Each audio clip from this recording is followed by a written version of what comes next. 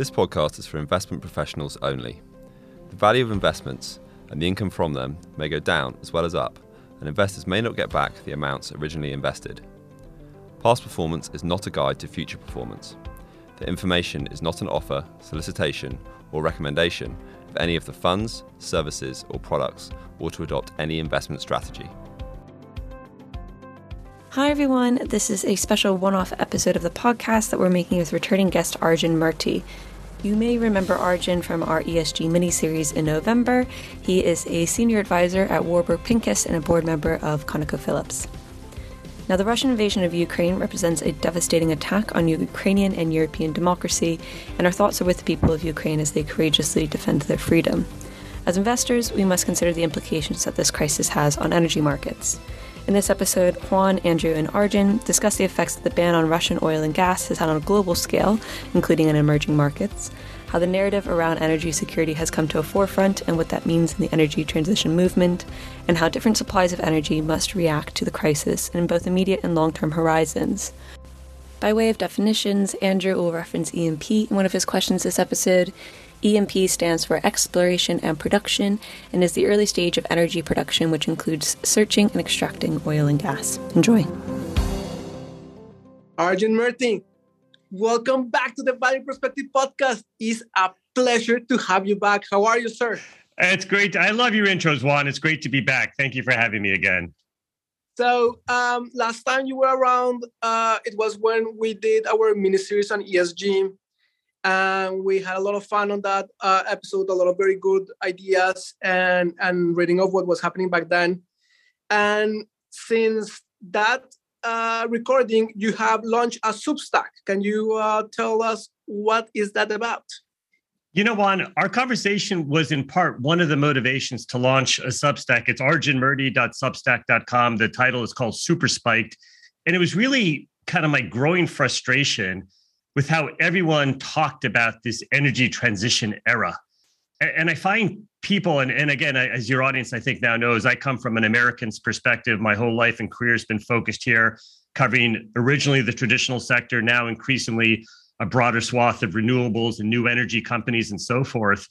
But there's such extremism. People are in the bucket of either I'm only about climate or I'm only about fossil fuels, and neither extreme makes sense. And these joint issues of energy availability, affordability, security, and reliability absolutely have to go hand in hand with our goal to have as low of a carbon and environmental footprint as possible. So it was the motivation. And really, my conversation with you and your colleague at the time, I think, illustrated that need to have just a different type of dialogue than we're having out there. We've since, unfortunately, had this very tragic situation in Ukraine. I think it's illustrated some of the challenges that we talked about in the last podcast, Juan, and something that has been a feature of my Substack, which is trying to address the totality of our energy and climate challenges and not just one issue. It can't just be about either climate or only about energy affordability or any one thing. We need to deal with it all. We couldn't agree with that more. And your Substack started with only a written format, but you have moved into videos and we can find them in YouTube as well. How is that going?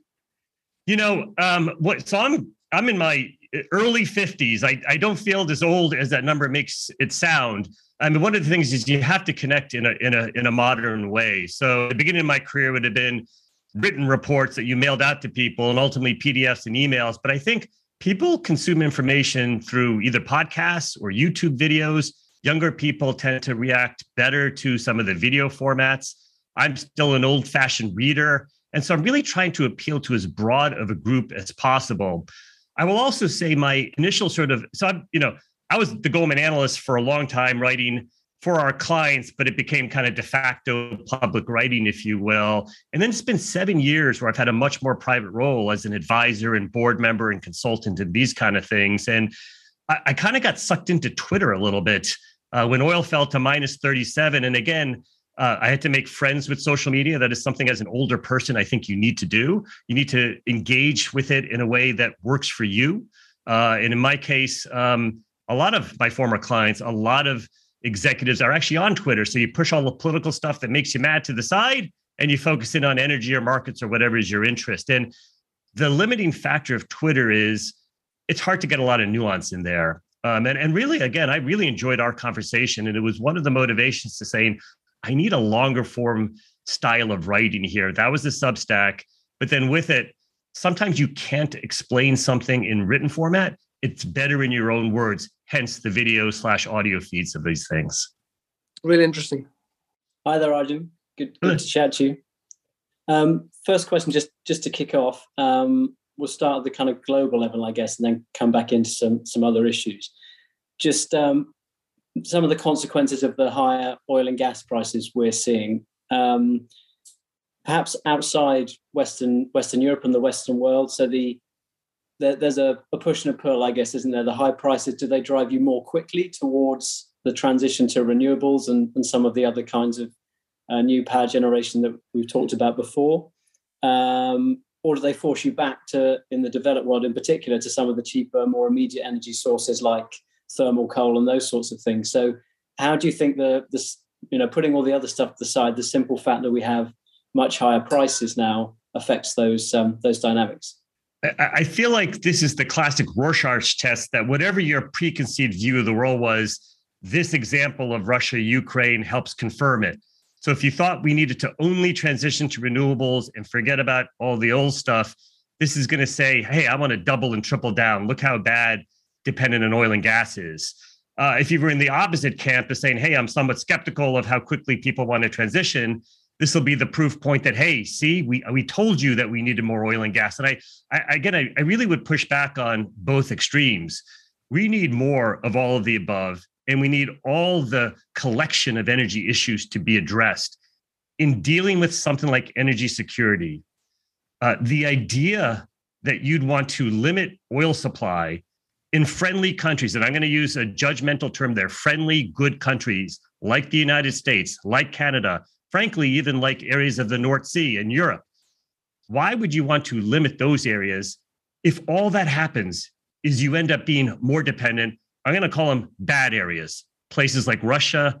Again, I'm American. I'm going to put Iran in that bucket. And there are other countries that I think are geopolitically quite challenged. In a world where we still currently have 100 million barrels a day of oil demand, I don't understand that perspective that we should attack and limit the areas we have control over, which are US, Canadian, European oil companies and their oil fees as an example.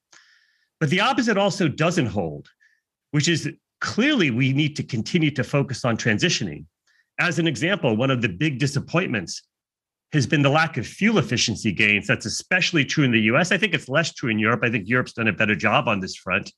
But in the US, really, since the last major energy crisis, the Arab oil embargo years, we've had 40 years of almost no fuel economy gain. And one of the things that will come out from this higher, more volatile price environment will likely be a shift back towards more fuel efficient cars and potentially accelerate the shift to electric vehicles.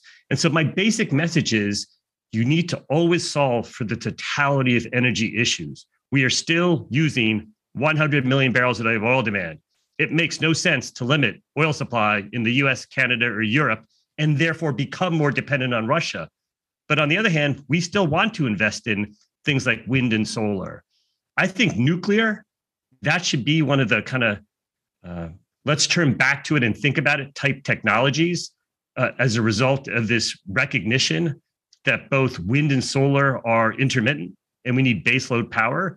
Some of that baseload power is going to have to come from natural gas during the transition for probably quite a long period of time, but nuclear comes back. So we're always trying to solve for all these things. And I reject the idea that either this is confirmation that we should only have oil and gas or confirmation that we should only have renewables.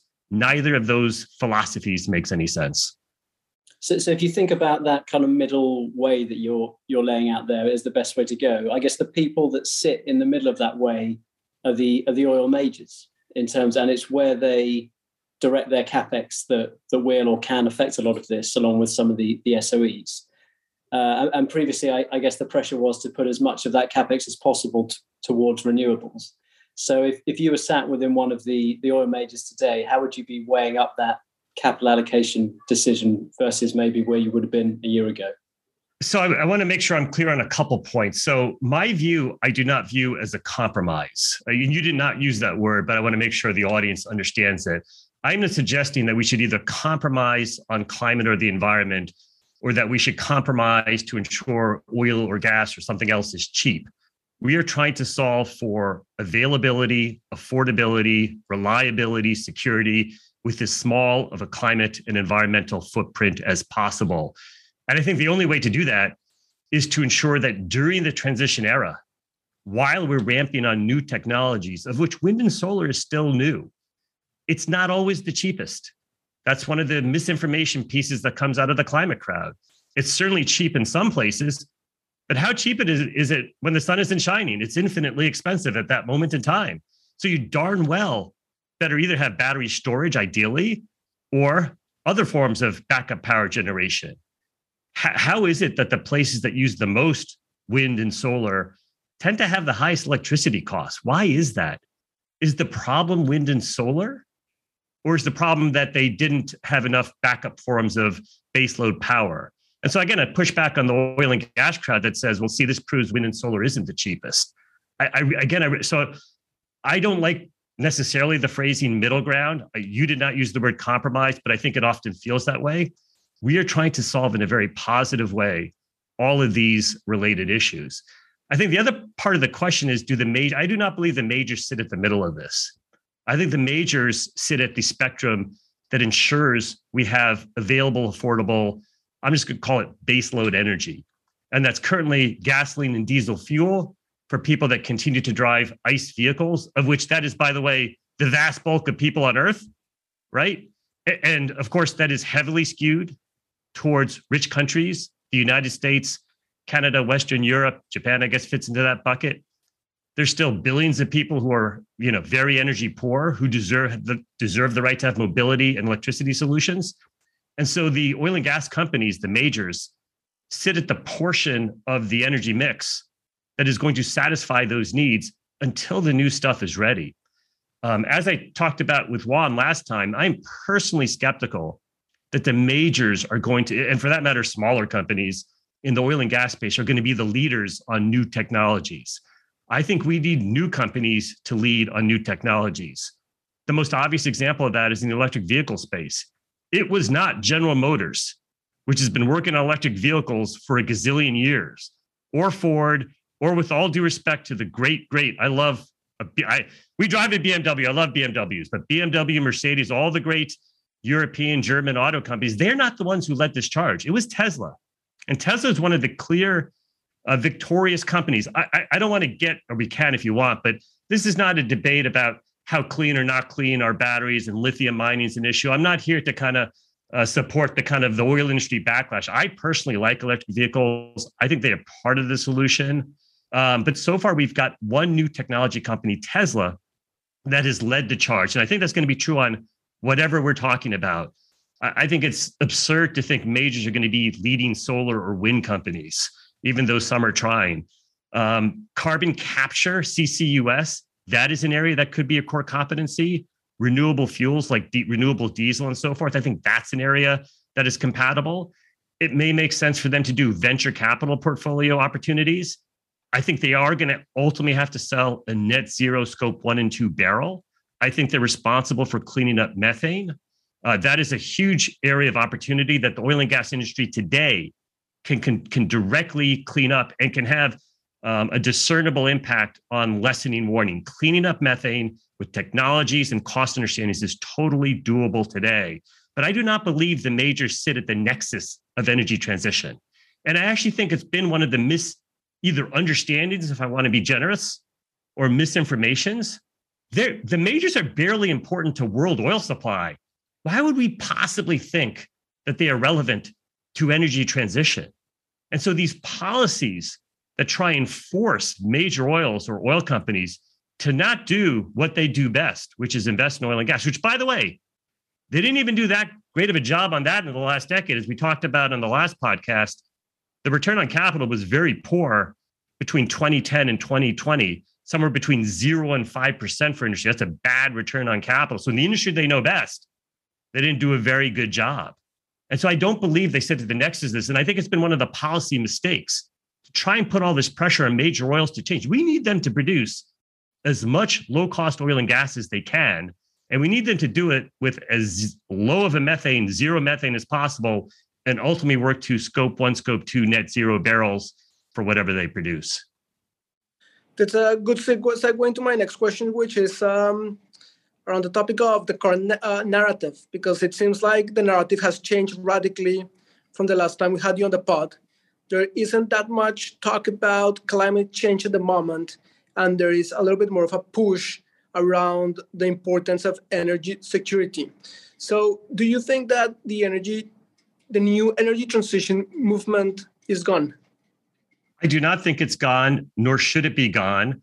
I think clearly when you have this Russia invasion of Ukraine, it's natural that people are going to be very focused on energy security. But energy transition, if done, I'm going to say correctly, but when I say correctly, it sounds like I have the answer. I do not have the answer. I think I'm able to articulate where it's been done incorrectly, which has basically been the strategies of the last 3 years, probably with all due respect, most notably in Europe. But we see elements of that here in the United States and Canada as well. But I do not think energy transition is either dead, nor should it be. I think what we're seeing here is a recognition. You cannot only solve for one thing. You cannot only solve for climate.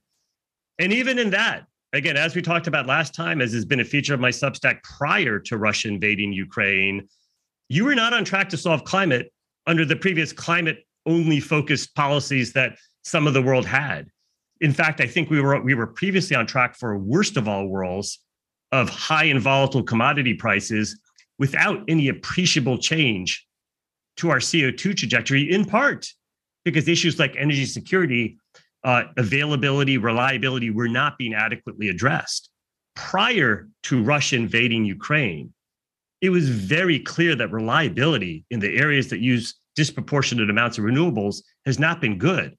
It's easy to blame renewables. I'm actually not sure they deserve the blame. They are what they are. They're a variable intermittent source of power. Their utilization rates have very wide ranges to them. So the problem would have been the policymakers who put in place those policies to get rid of the stuff that is dependable at the times wind and solar aren't working. So whoever decided to prematurely shut nuclear plants, whoever prematurely decided to walk away from natural gas, and for that matter, even coal. I'm not a coal proponent. Absolutely, we need to move towards lower carbon forms of energy. But you can't expect people to go without energy, which is what happens when you become ideological about these things. Environmentalists have the role of explaining the environment to us. They deserve significant credit for raising this issue of climate and warming and so forth.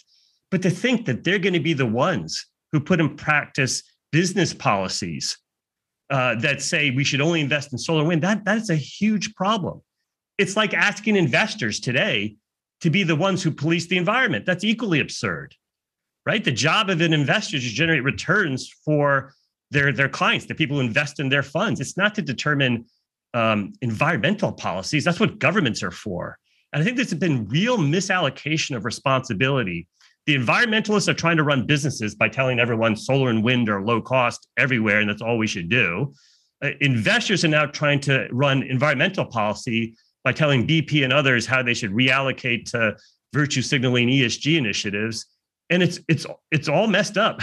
We need a more sensible conversation on this because we are trying to solve for anything. But is energy transition dead? It absolutely should not be, because we need an energy transition to ensure that we have in the future lower carbon forms of energy, but that also everyone on Earth who's entitled to energy availability gets it as well. We need to solve for all. And there's no such thing as a silver lining in a war. It's a terrible situation, but I think it is highlighting that we need to address the totality of energy and climate issues and not just focus on one of them. You highlight there the fact that we are going to need those oil and gas reserves to provide us with power over the transition, which may take a long time. And I guess the focus has come back on those oil and gas reserves that the majors and others have. Do you think there's enough there that they have in the ground today to take us through that transition? Are they going to have to resume E&P again? And if so, I mean, previously or our concern anyway, was that they would go and spend a lot of money and earn very poor returns on renewable energy. That's probably still a concern, but is the risk now also that they go and do that on traditional E&P assets as they have, as you mentioned, in the past? So I've personally been, again, prior to Russia, Ukraine, someone who thought oil demand had not peaked and was unlikely to peak before 2030, and it might not be until 2040. So my notional oil demand estimate was 110 million barrels a day, which is a slower growth rate than what historically would have been the case, but certainly a much higher growth rate than any of the net zero diehards would have projected. I think if we're in an environment where Russia may be offline, they are not offline today, but who knows what the future holds when you've got a major, they're the, depending on the calculation, second, third largest producer of oil in the world, obviously top 2 producer of natural gas, critical to Europe. You guys know all this. We don't know what their fate is. And we don't know what it means for them to be a pariah state. And so that when you have higher prices, when you have volatility, that on the margin should lower one's future demand forecast. And so in the context of somewhere between 100 and 110 million barrels a day, I actually think we have plenty of known resources. This is not like the 2000s, where it was very clear that the major oil fields that were developed during the Arab oil embargo oil crisis years were starting to peter out, and we needed to find new sources of reserves. We tried deep water all over the world. We tried Arctic. We did oil sands. And it turned out, a decade later, it turned out U.S. shale was the answer. Over the last decade, U.S. shale has been 80% of net oil supply. If you throw in Canada, North America has met 90%, of net oil demand growth has been met by North America overwhelmingly by shale. I think we today have lots of known resources to address the likely demand scenarios. Now, let's say someone is more in the peak oil demand camp. Clearly, you have enough resources. For someone like myself who thought there'd still be some growth, I think you have enough resources. But what is that not solving for? Who are we forgetting? As people who live in the United States and Europe, we're forgetting the billions of people who are far less fortunate than anybody listening to this podcast. There are 3 billion people, plus or minus, who use less energy than the typical American's refrigerator uses. That's ridiculous. It sounds like a joke, except it's extremely sad for those people. There's 2 billion people who will come onto Earth over the next 30 to 50 years, mostly in these same energy poor countries. If you have a peak demand forecast, including myself, by the way, of somewhere between 100 and 110 million barrels a day, you're essentially making the call, these people will remain energy poor. There is no chance those people are going to be driving Teslas. No chance at all, right? And whatever that BMW comes up with, GM's making a Hummer EV. Is this even an environmental car? Right. And there's some better, the Hyundai Ioniq, I think, is an interesting electric vehicle. These people are going to need energy, and they absolutely will take any forms of energy. So I think there's a de facto call that these people are not going to get the degree of energy and power that I honestly believe they deserve to have. Now, that's not purely a climate policy driven issue. It can be the nature of the governments of these countries. Perhaps they're not set up to develop economically. Perhaps the governments and the people that run these countries don't distribute wealth. I mean, there are lots of issues well beyond the scope of an energy analyst. But what about those people? How the heck are you going to provide energy for them? Now, hopefully, over the next 5 years or 25 years, I'll give that as the over-under, we will develop new technologies. So will nuclear fusion work? We clearly need regular nuclear to be expanded in Europe and the United States. Natural gas is going to have to be part of that solution. And then hopefully the oil companies will figure out ways to decarbonize their barrels such that those other 3 to 5 billion people who are not European, people who are not American or Canadian or Japanese, have the same sort of opportunity to living longer, to living healthier, and to having cleaner air. Look at a map of where air quality is good or bad. It actually fully aligns with fossil fuel usage. That is not to say fossil fuels drive clean air. I think any environmentalist would be laughing at that type of comment. It does speak to the wealth of nations, though, and that is where there is a correlation.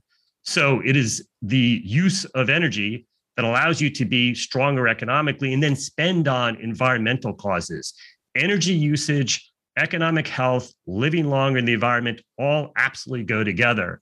And so I think we are very dependent, if we want to decarbonize and provide energy for all, on new technologies that don't exist yet or that haven't scaled up. Hydrogen's an example that we have no idea the degree to which that is going to work. Nuclear fusion, we don't know yet. There's a bunch of stuff that's going to have to come on. I want to circle back on something that you've said at the beginning of the pod and something that you've been touching upon in your Substack, and is the case of if we are not setting ourselves up for further geopolitical turmoil in the future by reaching out to countries that can be less friendly, like Venezuela at the moment, or maybe this, what we are reading about, reaching out to Iran. So by replacing production from Russia with many of these countries, aren't we setting ourselves for more problems in the future? I think that's absolutely right, Juan. And I've actually put out a note over the weekend that suggested we should focus on generating more good barrels and have fewer bad barrels. And in this note, I specifically delineated between essentially the state of Texas and the province of Alberta versus Russia and Iran. And I think there is a path to having 10 million barrels a day of net exports out of North America of oil. I'm focused here on oil. Right now, thanks to the shale revolution, as well as steady oil sands growth over the last decade, US plus Canada supply and demand are essentially in balance. That's a liquids number. There's some pluses and minuses there. I think there's a path to 10 million barrels a day of net exports. Now, in both countries, these are private enterprises. And so to some degree, governments will say there's only so much we can do. And I agree, it's not up to governments. Thank goodness we still practice some form of capitalism in the United States. But there has been explicit hostility from both the current US and current Canadian administrations toward things like pipeline developments. And that does not say that Keystone XL is the answer. That is not the point. That pipeline probably needs to be rebranded, quite frankly. But the idea that we should be encouraging US and Canadian growth, however we do it. In the United States, we call it the bully pulpit, right? It's a private industry. But why not have as a national objective that we are going to strive to produce all the oil that US, Canada, and our allies need? And that would include Europe. Hopefully, it would include a country like India, though where their allegiances are, I think has always been a little bit of a question, but India should be brought into the fold. There are other countries in Africa and Southeast Asia that would benefit from a 10 million barrels a day, by the way, about equals the net exports from Russia and Iran. It's not that those barrels would go away. They would continue to get produced. It's a global business. But at least then we are not dependent on President Putin and whoever comes after him. We're not dependent on mullahs in Iran. I don't understand how that's not the most no-brainer thing you can do. Again, there are limits to what federal governments can do in the US and Canada. What they have been doing is creating obstacles. And especially it's on the pipeline and infrastructure side. Now, some of that comes from environmentalists. There is a need for the federal government to push back on environmentalists that make us less safe, right? That make us more dependent on Russia and Iran. How is that okay? You want to be an environmentalist? Go protest Russian oil. Go protest Iranian oil. Why would you protest US and Canadian oil when you are unable to protest Russian and Iranian oil? It's insane. The world uses 100 million barrels a day. We only get 20 of it from the US and Canada. Why wouldn't we want 30?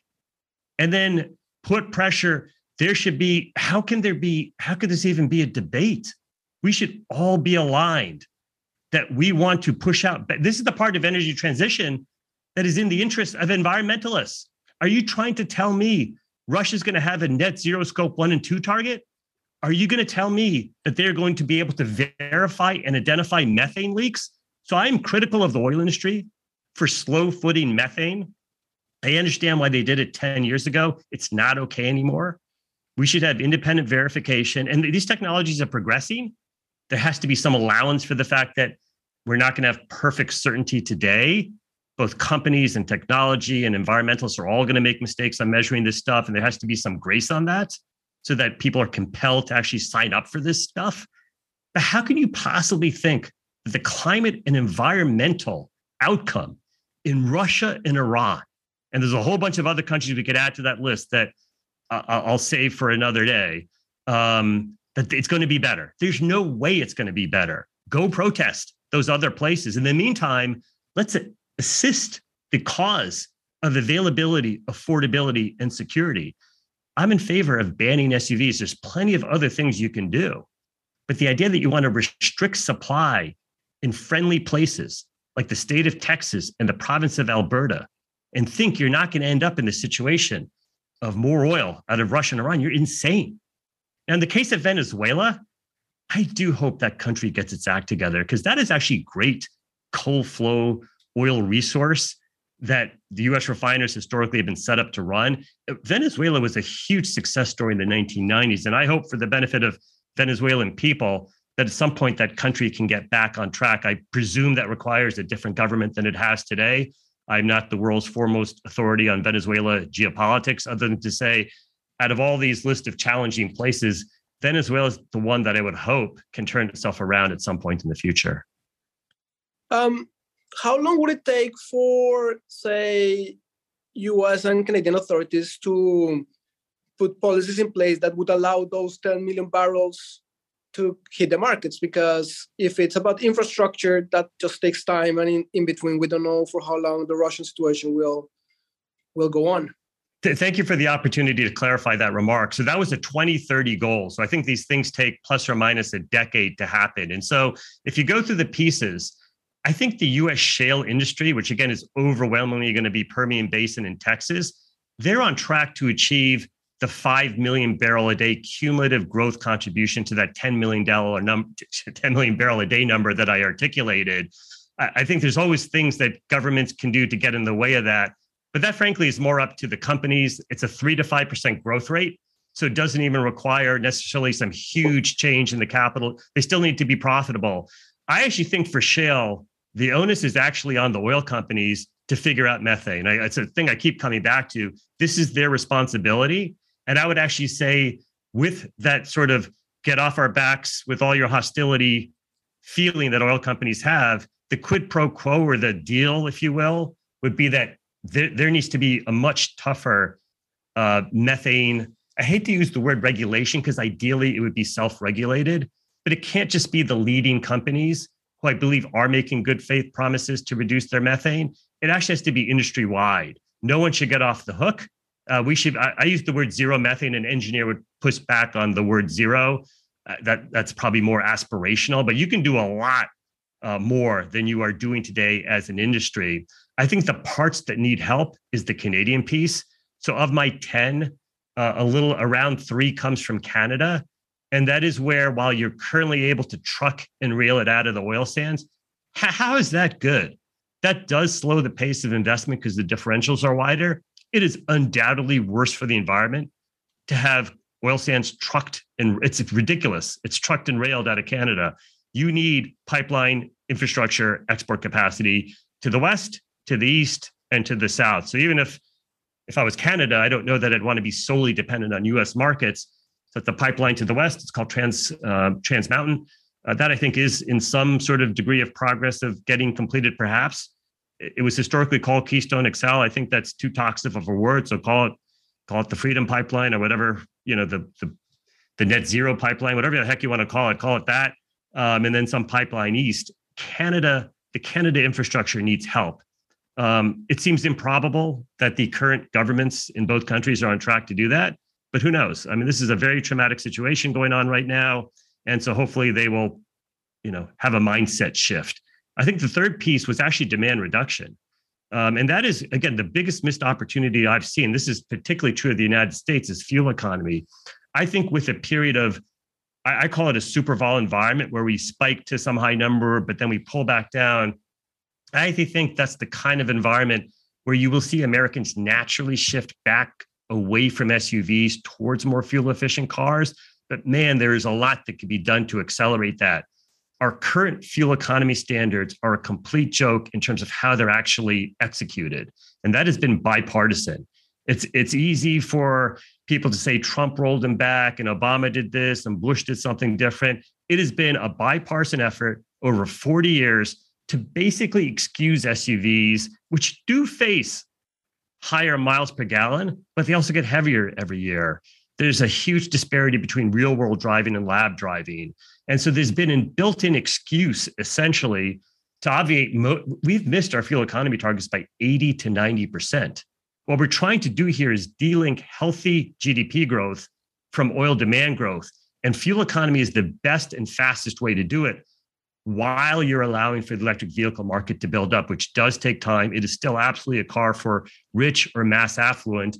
And only because we have highly developed credit markets in the US can someone who may be middle class have an opportunity to make car payments and perhaps buy electric vehicles. But they're still luxury vehicles, make no mistake. And we probably need battery breakthrough technology like solid state batteries to really get this to scale up where it's the preponderance of the market. But I think that will happen. But it's just not going to happen by 2030. So all this, we have to deal with everything immediately. It's been unhealthy to discussion and debate. We are absolutely, I believe, as a society committed to decarbonizing, but you got to do it on a timescale that's actually possible. You can't make stuff up. You can't make up technology progress that doesn't actually exist. This stupid debate that you're going to skip blue hydrogen to go straight to green hydrogen is absurd. That seems to be more of a European debate. Like, come on, people need actual energy. It's not fair to the masses. It's not fair to everyone who is not affluent. The top 5% and 10% can deal with this. Everyone else cannot. Be realistic about this stuff. Being realistic does not mean sacrificing long-term carbon reduction goals, but it also doesn't mean creating a sense of panic and alarm that just causes a worst of all worlds outcome where you don't actually deal with climate, let alone anything else, and you end up where we are today. So if this is 10 years away from happening, if it does happen and the stars align and US and Canadian governments push for it and capital allocation goes in that direction, what happens in between? There's no great solutions in the short term. So Russia currently exports about 7 million barrels a day. About 5 of that is Europe, historically US, and sort of related places. It'd be very difficult for that to. Now, it's not actually disrupted. So right now, what you're seeing is sort of a self-sanctioning going on where, and I'll actually give them credit. BP was the first to pull out. You can debate whether they should have pulled out 10 years ago, but they were the first to pull out, at least in this current crisis environment. And it caused everybody else to pull out, but not just Total or, Royal Dutch Shell, not just oil companies, but McDonald's and Starbucks. It was a quote on the Grant Williams podcast, I think, where no company could prove to be to the right of oil companies when it came to sort of economic moralism. So I will give BP credit in this small sense for kicking off the wave of divesting of Russia. But what does that mean for Russian supply? The history of pariah states growing production is a list of essentially zero, right? So Venezuela was producing over 3 million barrels a day. Today, it's 500,000 barrels a day. Iran, prior to the Iranian Revolution, was producing north of 5, close to 6 million barrels a day. It has been between 2 and 4 million barrels a day ever since. And it's 40 years since the Iranian Revolution. They've been a pariah state the entire time. Russia, while you can say they were never on the list of like most popular countries that you love to go visit, they were not on everyone's, hey, I love Russia kind of list. They were not a pariah state. I think in the West, we have sort of generally not been fans of President Putin. That's certainly true of Americans. Probably dates back to the Cold War and the vestiges of that. But Russia itself has been a viable state, at least from an energy and other basic commodity standpoint. And as you know, there's plenty of other stuff Russia and Ukraine produce, like wheat, like other industrial commodities that the world cannot currently do without. At least as it relates to oil, it is not, for the most part, sanctioned today, but there's going to be a real pressure. And so I worry less that we lose, we could, but I worry less that we lose 5 million barrels a day of exports tomorrow. That's possible, but I'd say that's tail risk kind of stuff. But it's more the slow erosion in Russian supply. So we're not on track to replace Russian supply declining by some amount over 10 years. Maybe their economy implodes faster than supply in the next 1 or 2 years. Like there's just a whole bunch of variables. But the current self-sanctioning, that is causing a loss of supply to the market that is almost irreplaceable today. So Saudi probably has some surge capacity, But even the core OPEC countries prior to Russia and Ukraine, part of my call was that they are closer to being at their effective spare capacity. And you saw, again, prior to Russia, you saw them starting to miss their quota increases or their monthly production increase relative to what they were allowed to do. So there's lots of signs that some of the leading Middle East countries that otherwise have been very dependable oil suppliers were kind of getting near the limit. So there's no great answer. The answer is only, it's a very unfortunate thing to say. It's demand destruction. That is the near-term solution. You got low above ground inventories, you got low spare capacity, and it would take time to make up for any near-term shortfall in Russia. I guess we talked about where maybe the West gets forced to go as a result of what's going on, but I'm interested in terms of where Russia might get forced to go in order to get demand for what it's looking to sell. Is there anything to talk about there in terms of impact on energy transition? I mean, given the great need the whole world has towards having available oil supply, I think the baseline assumption for most people is that, let's just say, the U.S. and Europe at some point cut off Russia in terms of taking the imports. It's obviously be quite challenging for Europe to do that, and I'm, I guess, understanding of why they haven't. And the presumption is that China and India will get those flows, but it's the classic sort of easier said than done. So exactly what is the nature of Chinese and Indian refineries? Exactly how oil is a physical business. It doesn't operate in the cloud. Even the cloud, by the way, doesn't operate in the cloud. There's no actual cloud, right? It's a bunch of data servers in a whole bunch of different countries that guess what they need? Energy, right? Metaverse meets universe. And we're seeing that real time today. Oil is a physical business. So you don't just get to say US and Europe blockade, ban Russian oil, or Russia self-sanctions it to these countries. It's going to freely flow to China and India. Clearly, some will make it there, but will the totality of it make it there? And look, I don't know the answer. I suspect some of it will get reabsorbed because there'll be great pressure, especially if oil spikes higher, for someone to take those flows. But what happens when it starts backing up? What happens when you force shut in fields? These are not always newer fields. If they're old fields, do they come back? Do they require CapEx? Again, the history in pariah states is when you start having problems for whatever reason, you've never gotten Iranian oil supply back. It's been 40 years. Venezuela, it's down 80%, right? Libya is not back to its 1.4 million barrel a day pre-Gaddafi highs. Iraq may be the closest example that prior to the Iran-Iraq war of 1980, I want to say Iraq was at like 5 million barrels a day. I don't think they were at 6. And they're probably the closest 40 years later of getting back. And so I think that's going to be the question for Russia. How can the world adjust? And to some degree, you will accelerate movement of what you'll have a weaker economic situation, most likely. But does this catalyze the next technologies?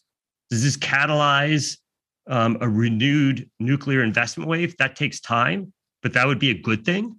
Like, look at all the major change. The last time we made major changes in the Western world was after the Arab oil embargo used. We stopped using oil as a power generation fuel. That was the time where General Motor and Ford gas guzzlers, I think it was Chrysler at the time, we stopped buying those in America. We started buying Japanese imports, as the phrasing went, the Toyota Camrys of the world, the Honda Accords. These were much more fuel efficient. Americans made a huge shift. We tried to limit the speed limit to 55 miles per hour. Sammy Hagar has a famous song about that. His song, I Can't Drive 55, which came out in 1984, basically started the SUV wave, right? We had enough of it, but we went to fuel economy during the last Arab oil embargo year. So again, there's never a silver lining to war. That is very disrespectful to the people enduring war. But can you have fundamental change to demand? Can you have stimulation of new technology? Can you have investments in things you need to have investment in, like nuclear, like natural gas? And by the way, it absolutely should all come methane free. So you hold oil companies accountable to the ESG standards they claim to have. And you do it in a sensible way that makes sense for society so that people have affordable, available supply. These are the kind of things that can happen. They all take time, and no one should be under any illusion which again is a misinformation coming out from some of the energy transition folks, that it's easy or pain-free. It is absolutely painful, but it is absolutely necessary to go through. So again, I remain an optimist, and perhaps even more of an optimist, that energy transition is going to be on track here. It's going to have to be. You're not going to be able to make up for Russian supply. You're going to have to accelerate transition. If you were in charge, just for the sake of example, on German energy policy today, what would your short, medium, and long-term plan of action be? Juan, ich spreche ein bisschen Deutsch. Mein Onkel wohnt in München. Meine Schwester studiert in Freiburg und ich habe Deutsch 6 Jahre in Hochschule studiert. Aber ich vergesse sehr viel, so I'll switch back to English here. And I know as an American, I always really dislike when non-Americans weigh in on what America should do. I think people can critique American oil companies or any aspects of what the country does, but the sort of what should America do as a country? So I'm going to refrain from that, giving advice to Germany, despite having this clear love of Germany and some of its heritage, and just say this: I think any country needs to be self-reflective about what's worked and what hasn't worked. If you went to overwhelming amounts of wind and solar, but you didn't kind of contract for non-Russian gas, and you also chose to shut down your nuclear plants, something about all of that needs to be reevaluated. And it is definitely not my place to tell the German people they should restart their nuclear plants. That would be my opinion, but it's actually their decision. If they don't want to do that, are they okay with either being out of power, which no one's okay with being that, or are they okay with more coal or natural gas? There are no near-term solutions that are easy here, but these are the kind of choices they were always on track to make, because it never made sense to go to overwhelming amounts of wind and solar while you are shutting down the stuff that you can still depend on. That is not the fault of wind and solar. It's the fault of politicians and bureaucrats, and it's a different mentality I know in Europe. But the regular people of the world need to push back on the experts who are not taking responsibility for their policies. This is not the fault of wind and solar. I keep saying that. It is the fault of people who prematurely retired a bunch of other stuff that you needed and didn't recognize that these intermittent sources of power are intermittent, right? It's in what we know about it. That's not a mystery, right? That's not that we didn't, oh my gosh, the wind didn't blow today or didn't blow for an extended period. That weather patterns are variable. We're going through climate change. And for goodness sakes, right? And so it's up to the German people to decide that. I think there are some encouraging signs of seeing the German people are going to spend more on defense. I'm not a military expert, but I'm just saying there's some kind of major mindset shift changes that seem to be occurring. I do think the sort of elite bureaucracy that seems to be more accepted in Europe, it's definitely not an American kind of thing. That's the part that I find mystifying as an outsider and as an American, why you'd want to be dependent on the EU, the ECB, or these kind of, seemingly unelected people. Maybe there are elections that I'm unaware of. And there's a need to listen to regular people on this stuff who need energy, who need any form of power. And that's true in the United States, it's true in Canada, and it's going to be true in Europe. So I guess I'll be optimistic that clearly, I'm going to stereotype here, German people are smart and they're going to figure this out. So I think we'll end up with good outcomes in Germany, but there's no easy solutions in the near term. That's really interesting. Arjun, Murti, thank you very much for your time and for coming back to the Value Perspective podcast. Thank you for having me here. It's always a pleasure to speak with you and your colleagues. Thanks, Arjun. Thank you, Andrew.